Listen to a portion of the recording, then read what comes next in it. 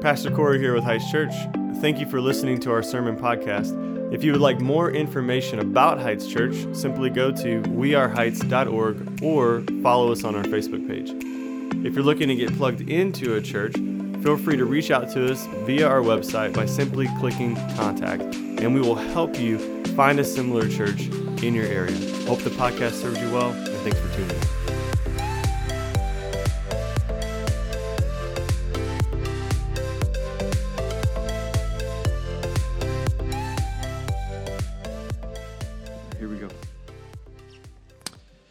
Mark chapter 1, verse 1. In the beginning of the gospel of Jesus Christ, the Son of God, as it is written in Isaiah the prophet, "Behold, I send my messenger before your face, who will prepare your way. The voice of one crying in the wilderness, prepare the way of the Lord, make his path straight." John appeared, baptizing in the wilderness, and proclaiming a baptism of repentance for the forgiveness of sins. And all the country of Judea and all of Jerusalem were going out to him and were being baptized by him in the river Jordan, confessing their sins.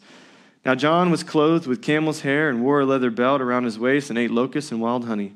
And he preached, saying, "After me comes he who is mightier than I, the strap of whose sandal I am not worthy to stoop down and untie. I have baptized you with water, but he will baptize you with the Holy Spirit." In those days Jesus came from Nazareth of Galilee and was baptized by John in the Jordan. And when he came up out of the water, immediately he saw the heavens being torn open and the Spirit descending on him like a dove. And a voice came from heaven saying, "You are my beloved Son. With you I am well pleased." This is the word of the Lord. You may have a seat.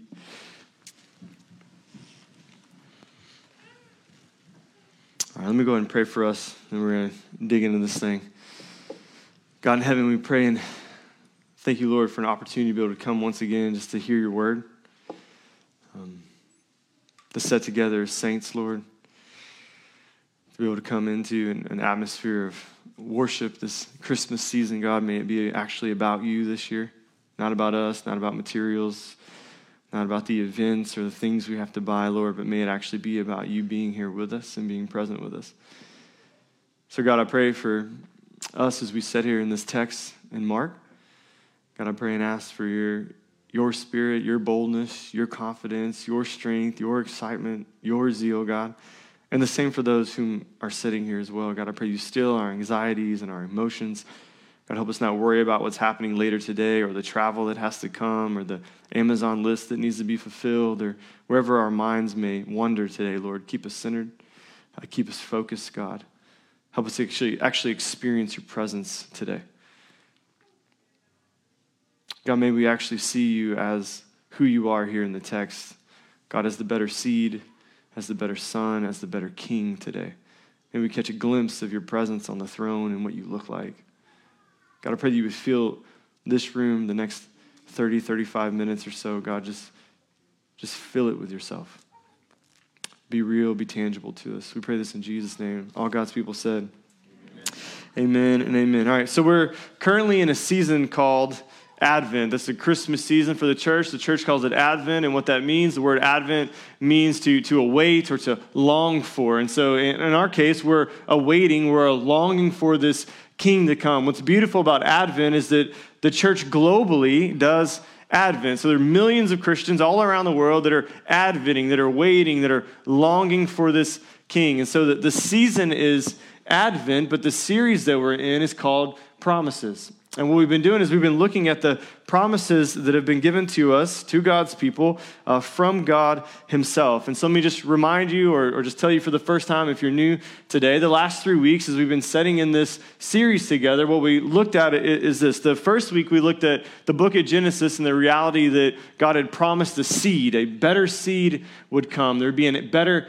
Adam that would come. And then week 2, Pastor David preached, and we looked at Abraham and Isaac, and God had promised that there would be a better father who would send a better son that would be a better sacrifice. So a better son was promised to us. And then last week, I got to preach, and we got to look at King David and God's covenant to King David, that he would establish a better king and a better kingdom and a better name than we could ever dream of or we could ever imagine. And so we saw a better seed, a better son, a better king was coming. And so my hope today, and this is a lofty hope, church. I got a lot to say. it's a big hope today, is to actually show you how the book of Mark reveals in chapter 1 that Jesus is in fact the better seed, the better son, and the better king. I'm going to take you to, if you ain't already been taken to church, you're going to get taken to seminary today. We're going to do an exegetical look at Mark chapter 1. And I'm just been praying all week that he would allow this thing to work.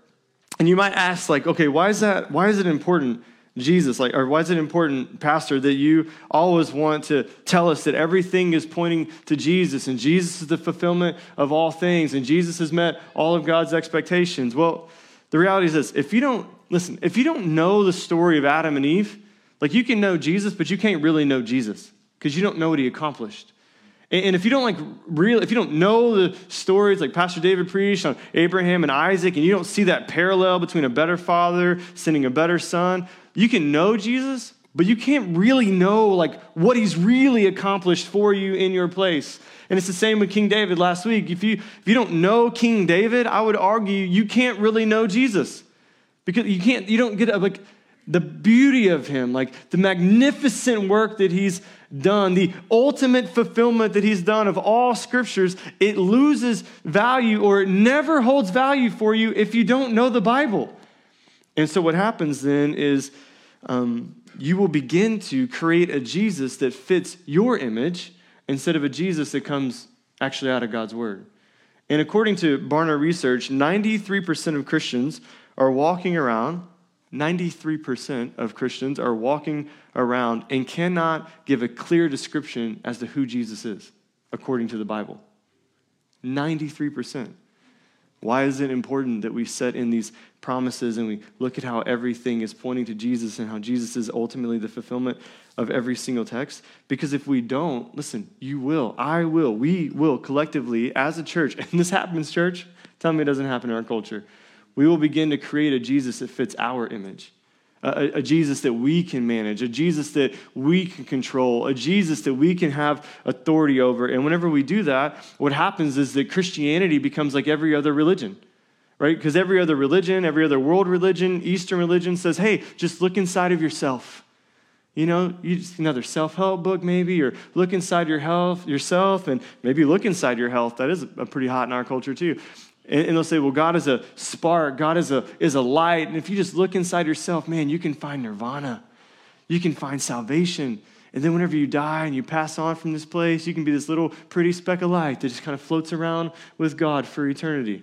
That sounds boring. And so in that, like that's not what we want, right? We don't want you to think that God is some little speck of light inside of your chest, right? And you can find salvation by looking into yourself. That's not what Christianity says. It says that Jesus Christ is the ultimate fulfillment of every single thing that's ever been said ever in Scripture for all time. He's the fulfillment of everything. And if we don't get to know who he is in all of it, like all of it, and how all of it's pointing to him, then we don't know who Jesus is. And our job as pastors, listen, is very simple. It's to present you mature in Christ. Not in anything else, not necessarily in culture, not in all the other cultural gods, but specifically in Jesus Christ. That is why we're looking at, that's why we talk about these promises. So the big idea for you is real simple.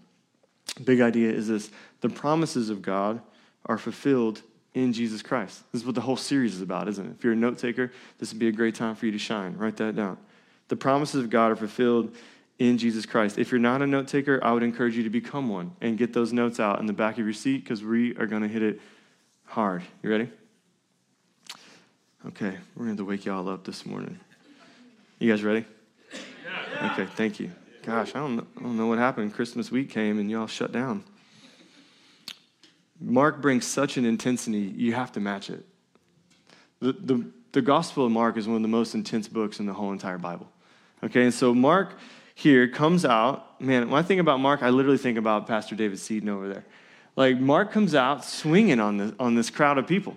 He comes out like a pit bull, right? He is like off the leash. If you look at Mark, literally, it says immediately 11 times in the first chapter. He's like, immediately this, and immediately that, and immediately this happened, and then this happened, and then this happened. And the whole point that Mark is doing is Mark is coming out, talking to a group of people that are claimed to believe in God, but don't actually believe in God. Looks a lot like the church sometimes, doesn't it?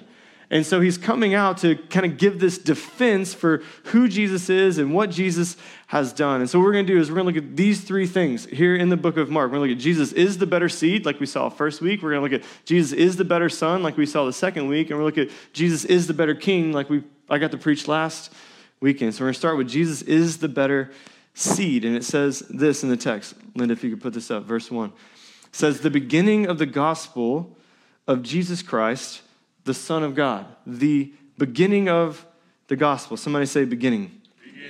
Mark, there she is. Thank you. Mark begins the gospel with this wild claim. And Mark comes out and he says, this is the beginning of good news. The beginning of the gospel. This is the beginning of good news. And Mark begins in this way with this same language on purpose. And what Mark is saying is that the very power that spoke creation in the beginning has now come as a new beginning. He's literally using Genesis language. And so to quote James Edwards, who's this great philosopher on this text, he says, for Mark, the introduction of Jesus is no less momentous than the creation of the world. For in Jesus, a new creation is at hand. Check that out. He's likening it to the creation narrative, to the story in Genesis 1. What is Mark saying? Mark is saying this. This is the new seed. This is the better seed. This is the better Adam that is coming. This is what has always been promised. This is the new chapter. This is the new beginning. This is the new generation. To use the Hebrew from Genesis, this is the new Toledot. Something all new is happening. Something completely other is happening. The creation has never experienced before. Mark is saying, this is that thing. Do you remember back in Genesis chapter 3? God promised to send an offspring. Do you remember that, Jews? They'd be like, yeah, we remember that. That's what the Jews would have said. Yeah, that's what Joey said too. Joey said, yeah. And so, Joey, you're not Jewish. Okay, it's cool. and so, he's saying, do you remember? Like, this is the beginning of this gospel. Mark is telling us at the beginning of good news that every single beginning of every bit of good news begins with Jesus Christ. So then the gospel is not just a book. The gospel is not just some prayer that we pray to receive salvation. The gospel is the very power of God on display in Christ. Taking us back to the beginning. Well, what is the gospel? Corey, I'm new. I don't understand what the gospel is. Real simple. We think about it like this. Creation, fall, redemption, restoration. So creation. We were created in God's image, Genesis 1 and 2. And then we have the fall. We choose ourselves. We make God in our image. This is what Adam and Eve did. I got to teach on this text in Genesis 3. In the next slide, we have redemption. From Genesis 3 all the way through new creation, when Jesus Christ returns, we are setting in Advent, this promise to send a seed or this offspring or this better Adam. Everything that happened from Genesis 3 all the way through now until Jesus returns is literally a season of Advent. We're just waiting on God. The Messiah has come, and now we, as 21st century Christians, are waiting on Jesus to come back. We're still sitting in a season of Advent. And what is he going to do when he comes back? Restoration. God will restore all things back the way they were. Not like we're going to be naked in a garden, but he's going to reverse the total curse of sin for us. That is good news. And what that reveals then is that we can't save ourselves, nor do we have to save ourselves. And so Mark is intentionally taking these Jews back to Genesis, paralleling his language with the language of Genesis. It's crazy that he does this. And he's ultimately saying that this is a new beginning in Christ Jesus. There's a new seed. There's a better seed. There is victory. He's no longer just promised in your scroll, but he's actually walking among you. There's this better seed. I read this quote this week that said, the gospel is more than a set of truths or beliefs. It's a person. And he has come as promised. Like everything that the Jews had been told and waiting for their whole entire life, like he showed up. You get it?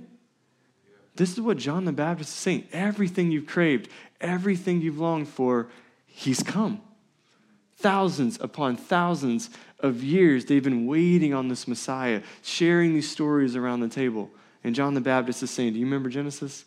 The new beginning? This is that. This is that new beginning. We got to do a little bit more work before we move on. Have you ever heard someone say, where does the Bible explicitly say that Jesus is God? Have you ever heard anyone say that argument? Where does the Bible explicitly say Jesus is God? Well, the word Jesus derives from the word Yeshua or Joshua, which literally means God of salvation. And so Mark, as he's starting this off here, he's talking about Jesus' name. Jesus' name literally means the God of salvation. So the next time someone looks at you and says, where does the Bible explicitly say? Just say it's in his freaking name, guy. His name is literally God of salvation. It's Yeshua, it's Joshua, it's all the same. Now, why do I say that? Because we don't really think the way that they thought. So whenever we talk about God, we'll use words like God, we'll use words Jesus, we'll use the word Christ, we'll use the word Lord, we'll use the word Father, we use all these different pronouns to explain who God is, and sometimes all in one prayer, right? You hear someone pray and they're like, Lord God, Lord God, Father. You guys know that guy, and so, or that gal, right? They don't really pray anything, they just say his name in a lot of different ways. Yeah, okay. And so if that's you, we'll pray for you. Lord God, Father, Lord. Pray for them. In their time, words mattered, okay? Names held a great deal of value and gave a great deal of identity.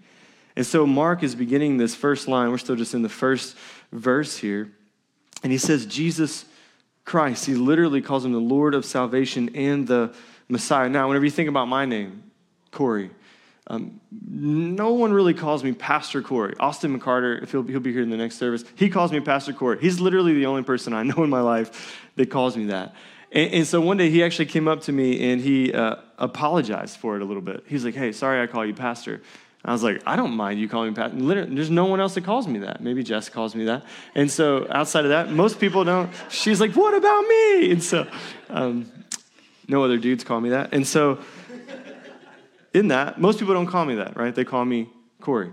Well, what's interesting about that, though, is this, okay? Corey is my name, but pastor is an identity that they have given me. And it's just kind of and it's great, and it's beautiful. And so I was talking to him on the phone. He's like, hey, sorry, I'll call you that. I was like, I don't care that you call me that. And he said this. He said, I just like to be reminded of whose teaching I sit under. I thought, man, that's really reverent and beautiful. Thank you for saying that. And so what's interesting then is that whenever Mark comes out, he makes this claim of, this is Jesus Christ. We say that word so often that it actually begins to lose flavor, which kind of shows the state of our hearts, doesn't it? But what Mark is doing, he's coming out and he's saying his name is Jesus, but his identity is the Christ. Like, this is the God of your salvation. This is Yeshua Christos. And what's beautiful about that then is that the prologue, the opening line for Mark, Linda, if you were to put it up in like the original language, would read like this. I believe you have that. Do you have that? Yeah, this is the beginning of the good news about the God of salvation, put that up there, our Messiah, the Son of God. And so Mark, again, he's coming out and he's saying, like, everything that you've longed for, everything that you're waiting for, this is the beginning, using the language of Genesis, of the good news, the gospel, about the God of salvation, Jesus, our Messiah, the Christ, the Son of God. And he's just making this audacious claim, this true claim here that God has come in the flesh as he was promised he would. The better seed has come. And what's beautiful about that is that by his name, Jesus, man, he's relational. He's near, he's loving, he's kind, he's someone you can tangibly grab a hold of and touch. But by his identity, the Christ, man, he's the God of our salvation. And so in that, like, it should create in us this same longing that the Jews would have had that Mark is communicating to, as we said, as 21st century American Christians in a season of Advent. We should think, yes, Jesus he is near, he is close. He's most certainly coming back to fulfill that for us as the better seed. He's also the Christos. He's the Messiah. He's going to save us. He's the God of our salvation. And so Mark begins this whole thing with in the beginning to parallel the Genesis narrative. Have I made that clear? He's saying the better seed has come. The second thing he says then is Jesus is the better son. Jesus is the better son. You're going to have to stay with me on here, and you're going to have to wake up a little bit more, and I think we can get through it. The beginning of the verse 1, Linda, back to verse 1. The beginning of the gospel of Jesus Christ, the Son of God. I feel like we could probably just bump onto the third point at this point, don't you think? It literally just says the Son of God. Verse 2, though, hear the promise. As it is written in Isaiah, the prophet, behold, I send my messenger before your face. I just like that. Before your face, who will prepare your way. The voice of one crying in the wilderness. Prepare the way of the Lord. Make his path straight. John appeared baptizing in the wilderness and proclaiming a baptism of repentance for the forgiveness of sins. He has come. The messenger has come. In all of the country of Judea and all of Jerusalem, we're going out to him and we're being baptized by him in the river Jordan, confessing their sins. Now John was clothed with camel hair and wore a leather belt around his waist and ate locusts and wild honey. He's a nut. And he preached, saying, after me comes he who is mightier than I, the strap of whose sandal I'm unworthy to stoop down and untie. I have baptized you with water, but he will baptize you with the Holy Spirit. We're not going to pick this apart line by line, but we're going to hit it. And so Mark here is saying, he's writing, the Old Testament prophets, he's saying, the Old Testament prophets promised that this would happen, that there's a better son that would come, and the way that we know that better son would come is that there would be a messenger who would come before him. Now, keep in mind, God has stayed silent for 400 years up until this point, from Malachi to John the Baptist. God has not spoke. He's not sent a messenger. He's not sent a prophet. But Mark is recalling the Jews, calling out to the Jews, saying, hey, you know that God's been silent, right? He's been silent. But you also know his word said 3 different times that I'm going to send a messenger. Behold, I'm sending a messenger. I'm sending someone from the wilderness, out to the wilderness. I'm sending someone to proclaim the word of the Lord. And in this text specifically, he quotes Malachi 3, which should be on the screen for you. Malachi 3 comes before. It says, behold, I send my messenger, and he will prepare the way before me, and the Lord whom you seek will suddenly come to his temple. And the messenger of the covenant, that is the promise, in whom you delight, behold, he is coming, says the Lord of hosts. And so Mark literally is looking at these Jews, and he's saying, do you remember this? 3 different times God has said this. God's going to send this messenger. This messenger is going to pave the way for the Messiah. He's going to come from the wilderness. He's going to come from the desert. And so that somebody that comes is John the Baptizer.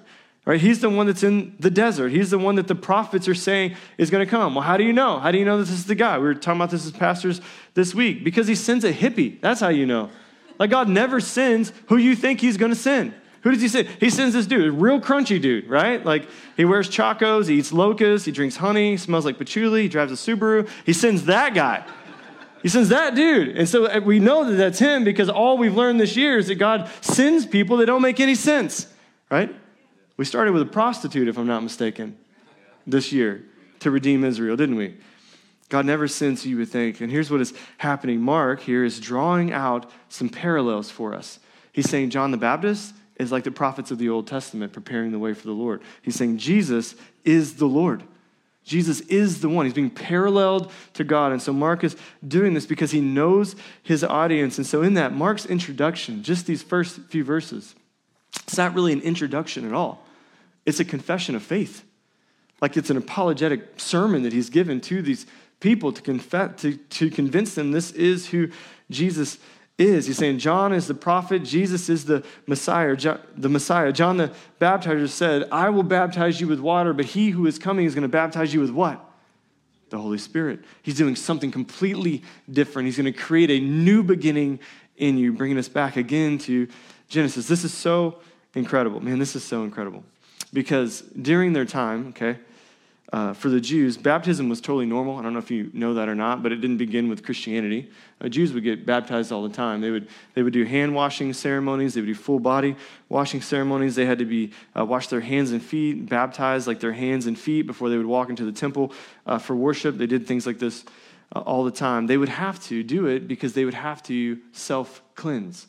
The only way that they could be seen as clean was if they spent time washing. And so John the Baptist is looking at them and he's saying, the better son is coming. He's here. His name is Jesus. What's he going to do? He will cleanse you. And he's going to cleanse you in a way that is eternal. He's going to cleanse you in a way that doesn't just fall off because you happen to walk back out in the dirt in your sandals again.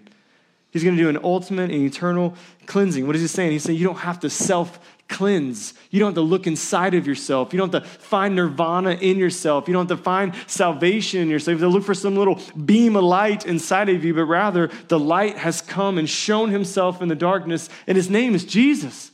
And he's the Son, and he's here as promised, and he's going to enter into your mess to clean you up. And he's going to give you then his own power to reside in you, to keep you clean, even when you're not so clean.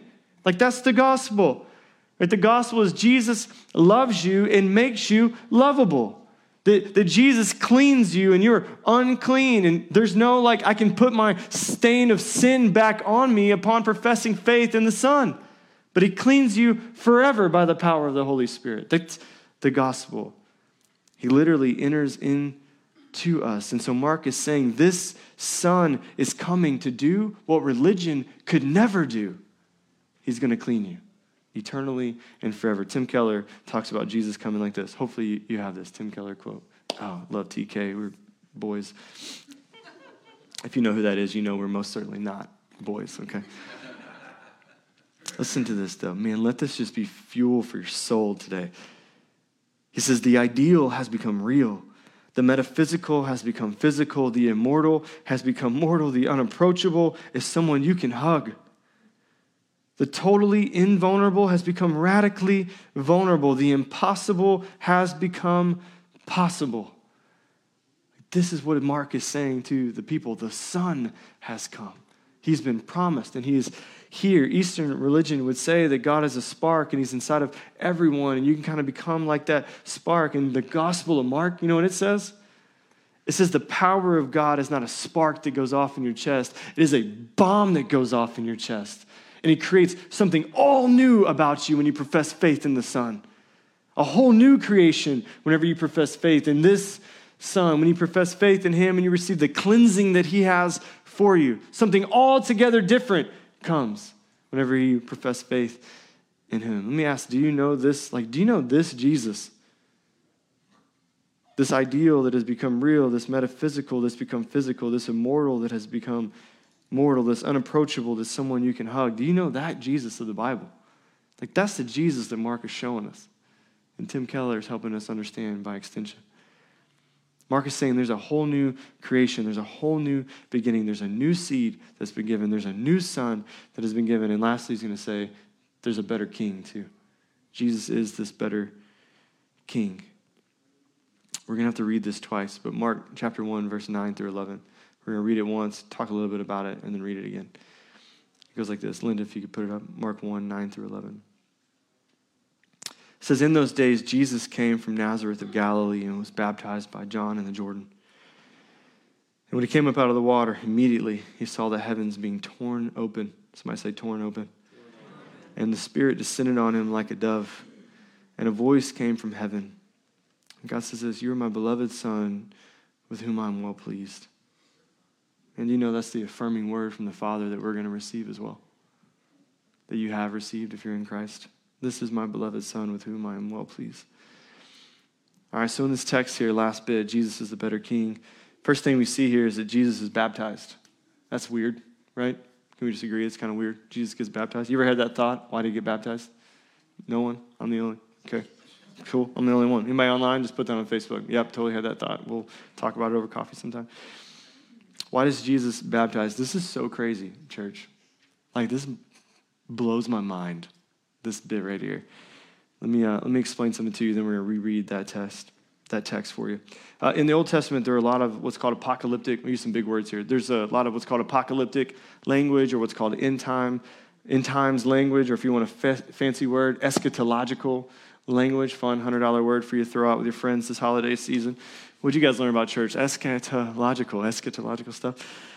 If we were to take an eschatological look here at the Old Testament, and we would look at what the prophecy said, or an end times look here at the Old Testament, and what the prophets would say about Jesus, there's a lot that they say specifically about the coming kingdom, about God's coming kingdom. You see what I'm doing here? The better king has a kingdom that is coming. Whenever you read the Old Testament promises, there are three very specific things that the prophets talk about in the scriptures, or they regularly speak of in light of God's kingdom coming. The three things that they talk about is this: the heavens opening.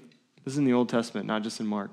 The heavens opening, the Spirit of God falling on his people, and the affirming voice of the Lord. That's crazy. And Mark has set this thing up perfectly to show this people this is that. This is the kingdom of God coming. This king is here. The inauguration happening. All of creation has been longing for this Messiah to come. This is that moment. The heavens open, the Spirit's falling on God's people, the affirming voice of the Lord. Put up verse 9 for me again through 11. It said, in those days, Jesus came from Nazareth of Galilee and was baptized by John in the Jordan. And when he came up out of the water, immediately he what? Saw the heavens being torn open. He saw the Spirit descending on him like a dove, and the voice came from heaven. Everything that the Jews have been promised is happening.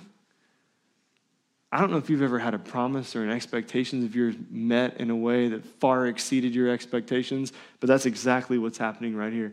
Why does Jesus have to be baptized? To fulfill the scriptures, to fulfill the promise, so that in this moment that there can be no deniability as to who this Jesus is. Mark is looking at these Jews and he's saying, like, this is what you've been waiting for.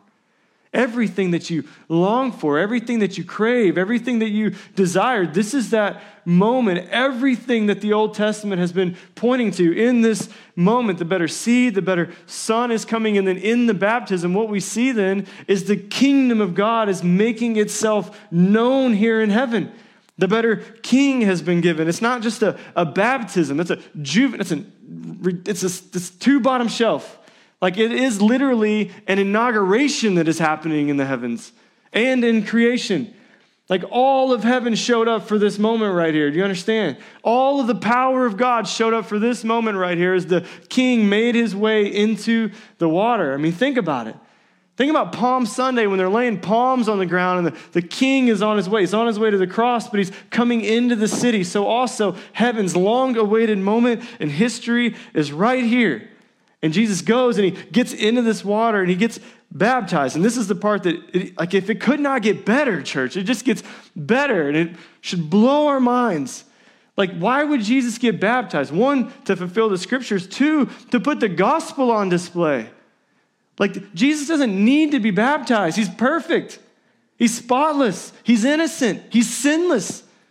He's God on display, for crying out loud. Why does he get baptized? Because listen to me, it is a reverse baptism. Think about this for a second.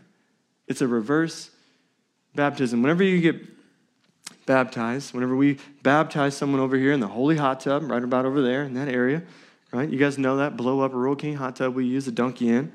It's the holy hot tub. You stand there and you're saying, I'm not clean, but I profess faith in Jesus. He cleans me. So I'm going to die with Christ. You go underwater. You come out of the water to symbolize resurrection. I've been resurrected anew. I'm going to continue sinning, for sure. But I'm clean because of who Christ is in me, not because of my actions. Does that make sense? That's the gospel.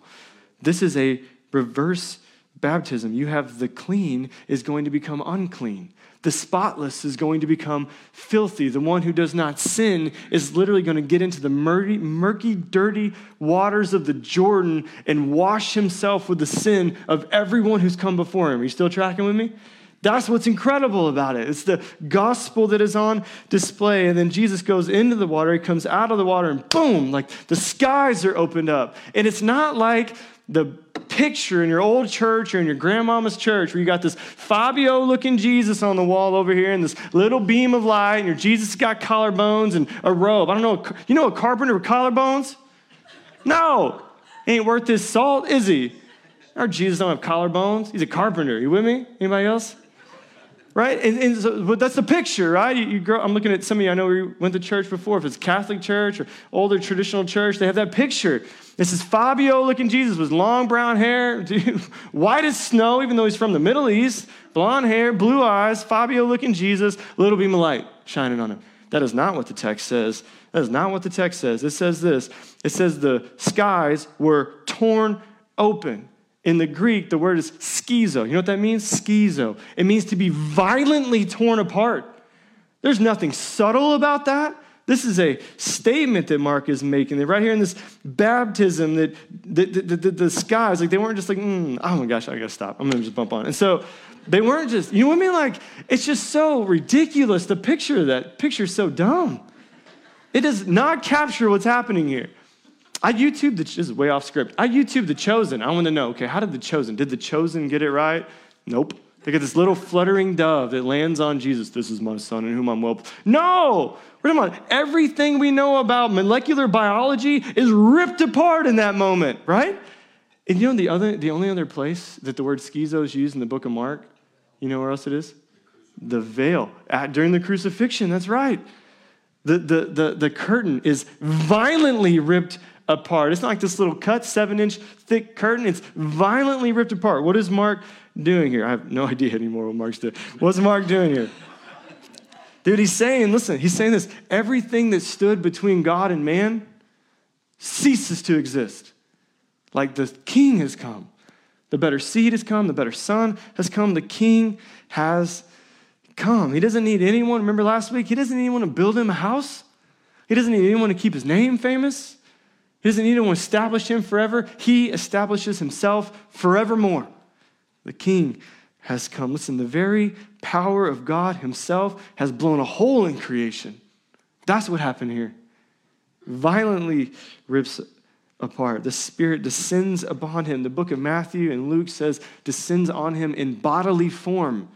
Doesn't even say like an actual dove, like descends upon him in bodily form. It'll look completely different than what we think. Everything about Mark here is intentional. I mean, he is a master theologian. He's got theological precision, like a master surgeon with a scalpel, cutting the hearts of people, forcing our heads back to look at Genesis again, even in light of the dove, using Genesis language there as well. In Genesis, we would read the Spirit of God hovered over the waters. You know that text? The Spirit of God hovered over the waters. But in Jewish writings, they would actually say the Spirit of God fluttered over the waters. He's just likening everything back to Genesis so that the Jews would look at what's happening here in reality and they would recall all their Bible knowledge and they would say the same power that spoke creation is the very same power that speaks new creation. The King has come. And when new creation is a whole new kingdom, everything is fulfilled. Every single aspect that God has promised is fulfilled in Christ. What's the point of this, Pastor? What's the point? Here's the deal. Take all that time, kind of walk you through those three different things. Because if you don't understand who Jesus is in the Old Testament, you can't really understand who he is in the New Testament. You gotta learn your Bible. And not only that, but you gotta learn the gospel. How does everything point to Christ? How does everything point to him fulfilling all things? And as you do it, man, it just begins to ignite in you this whole new identity, this whole new name for who Jesus is. All of a sudden, when you get to the book of Hebrews and it says the word of God is living and active and it's sharper than a double-edged sword to cut through bone and marrow, you're like, yes, it is. It's so alive, like it just comes alive to us. And as we read into God's word, as we kind of pull out truths of it, it reads into us and pulls out truths from us. Nasty truths that we don't want to share with anyone. And what we begin to find is that Jesus becomes more and more and more beautiful. And we don't have to look at the culture or the world or some self-help or some other form of religion or some other spirituality or some other health diet. We don't have to look at family. We don't have to look at friends. We don't have to look at vocation or bonuses or Christmas Eve. Christmas Eve and Christmas. Do you know something about this week? It's going to let you down. It's going to let you down, isn't it? It let you down last week. But no. You don't understand. We're coming out of COVID. We're going to get to gather as family. We're not going to do it on Zoom. It's still going to pale in comparison to what your expectations are. Because it's not a good Savior. It's not a good Messiah. It's just going to form in you more doubt. And so as you get to know God's word and you get to see who Jesus is and what Jesus has done and how he's redeeming and how he's saving, listen, he just becomes more and more beautiful. And as you see the promises of God just coming to life over and over and over again, now maturity begins to happen in your walk. Doubt begins to cease. You don't begin to look at other gospels, but rather you begin to look at everything else through the gospel. And man, it brings everything to life for you. I want you to go ahead and just stand up with me. We'll spend some time together preparing our hearts for communion here.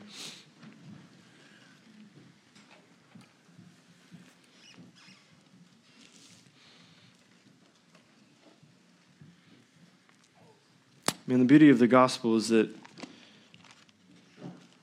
we don't have to have it all together. That's what's the most beautiful aspect of the gospel is that our identity is not in our stuff, it's not in our behaviors, it's not in our sin, it's not in our past, but it's most certainly in Christ, and he has come. He's the better seed, he's the better son, he's the better king. And whenever we take communion, this is what we're celebrating, this reality that Jesus is all of these things. That he comes as the better seed, he comes as the better Adam to do what Adam could not do, which is recreate creation. He comes as the better son who's willing to die in our place as our substitute. He comes as the better king to inaugurate his kingdom so we don't have to try to keep establishing our own. And so when you profess faith in Christ, that's what you're professing faith in. You're saying, I can't actually do this on my own. Looking into myself is not sufficient. It's not working. I need someone better than me, greater than me, from outside of me to come in and fix me. And we have that in Christ. So I'm going to read for you what Paul says in regards to communion we read every week. It says, "For I received from the Lord what I also delivered to you, that the Lord Jesus, on the night when he was betrayed, he took bread, and when he had given thanks, he broke it and said, 'This is my body, which is for you. Do this in remembrance of me.' In the same way also he took the cup after supper, saying, 'This cup is the new covenant in my blood. Do this as often as you drink it in remembrance of me. For as often as you eat this bread and you drink the cup, you proclaim the Lord's death until he comes.'" So church, we are in a season of Advent, just as the Israelites were in a season of Advent. We're waiting on the seed, the son, this king to return to us, and he will.